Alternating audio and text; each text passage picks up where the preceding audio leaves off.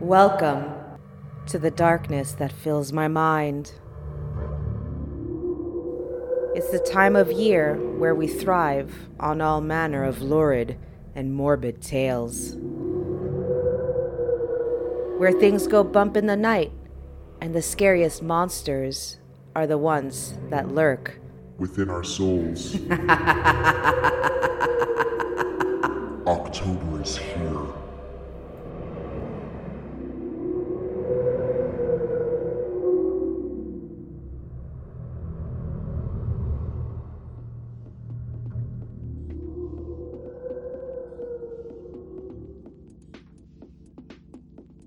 Have you ever wondered what sex during the Black Plague was like?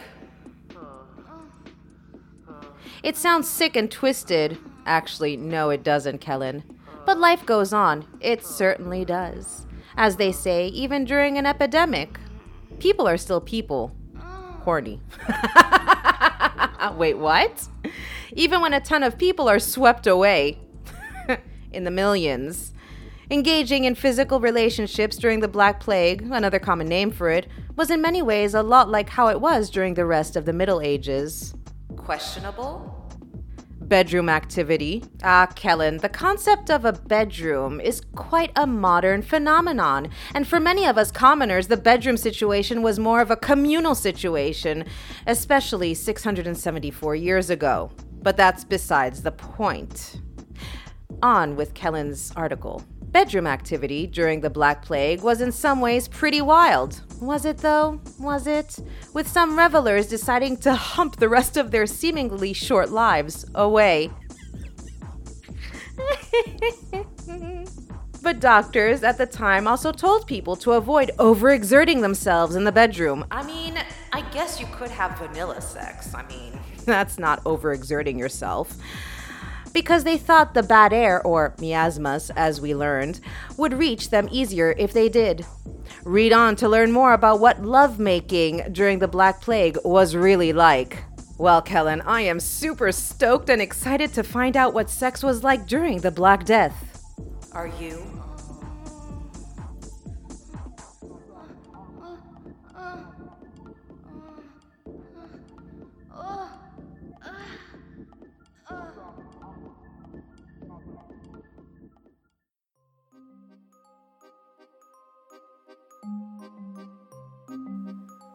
There were gatherings in graveyards.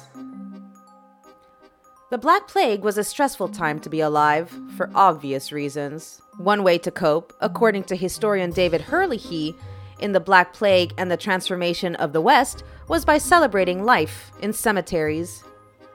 Group activities were one of the ways people celebrated life.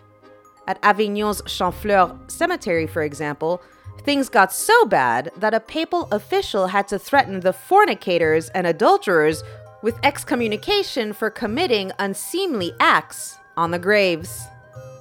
Streetwalkers, all right. Streetwalkers even took advantage of this desire by hanging out at cemeteries. It wasn't all fornication.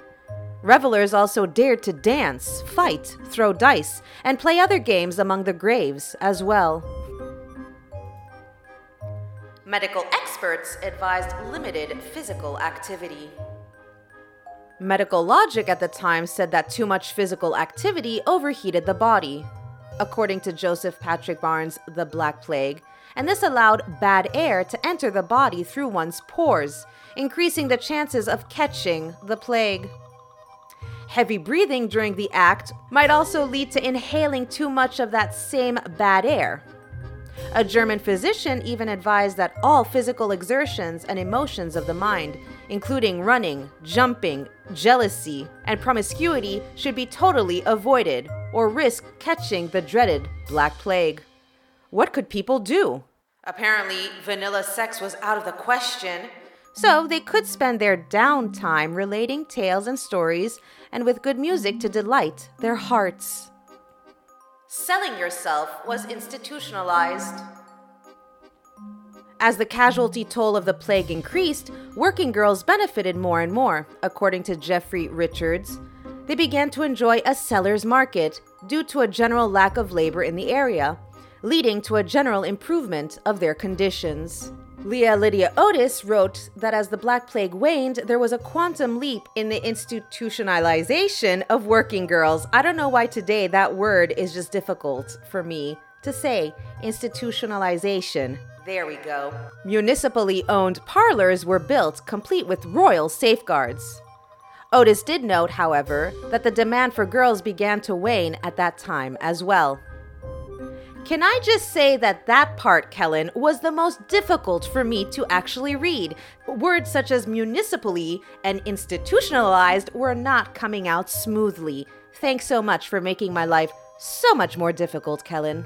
I appreciate that. On with his article. Some thought immorality helped cause the plague. Joseph Patrick Byrne, who wrote that many lawmakers at the time adopted the Christian belief that sin angered God, who expressed his divine wrath through plague. And they turned those beliefs into legislation. Many older moral laws essentially became just plain laws. This meant sexual immorality was heavily legislated.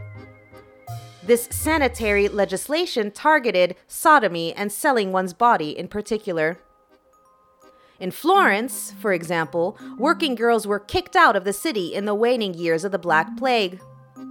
When the industry reemerged in the decades that followed, they were still forbidden to work on the streets. Certain establishments, however, were still allowed to legally operate. Interesting. There was still an active gay subculture. According to the Encyclopedia of Homosexuality, Volume 2, a vital urban subculture of homosexuals existed during the Black Plague. Why wouldn't they? It wasn't until the Renaissance that more detailed records of the life and attitudes of homosexual men and women emerged. But this vital subculture was alive despite only fleeting glimpses of it in the literature of the period. A few decades before the Black Plague, King Edward II of England was murdered, and centuries-old rumors say he was executed for homosexual activity. Mel Gibson's Braveheart received a lot of criticism for its negative portrayal of Edward. The belief that sexual immorality, such as sodomy, helped cause the Black Plague surely was another factor in keeping the subculture hidden during the period. Oh my goodness, so what I did with my ass and what went into my ass angered God so much that he sent the plague. And to think there are still people who think this way in the 21st century. Pseudo-flagellants performed acts in public. So-called flagellants during the Black Plague were, according to Professor Mark Damon of Utah State University, professional self-torturers who went around whipping themselves for a fee in order to bring God's favor upon a community, hoping to avert the bubonic plague. They were literal whipping boys that people employed to buy remission from sin. The church, of course, outlawed this behavior, but that didn't have much to do to stop the practice. There was also another group of lesser-known pseudo-flagellants that went from town to town performing physical acts in public for a fee. The church outlawed them as well. I want to know what kind of physical acts you were paid to perform in public. I really want to know. What kind of physical acts? What kind? Incidents of incest increased. In Domestic Violence in Medieval Texts, Eve Salisbury, Georgiana Donovan, and Merrill Price wrote that incest in England actually increased during the Black Plague. Why? Simple arithmetic. The plague destroyed between 1/3 and 1/2 of the population, making exogamy, marrying only outside their clan or community, improbable. The problem, Donovan wrote, wasn't keeping cousins from marrying, but instead finding living cousins with whom one might preserve the patrimony. A lot of noble families died off during the plague years, meaning intrafamilial marriages greatly increased.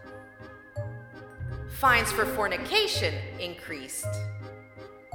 Richard M. Smith wrote in Land, Kinship, and Life Cycle that the severity of fines for fornication in England increased as the severity of other legal fines generally decreased in the middle of the Black Plague period. Smith interpreted the high fines during this period as a punishment for acts that were seen as morally improper. So you just wanted people to have boring vanilla sex, that's it, right? The courts essentially decided to ramp up the punishment for immorality in response to the Black Plague.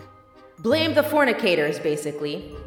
Smith did note, however, that attitudes about unseemly acts such as fornication, and thus the inclination to increase the fines for such acts, may have been changing even before the plague struck.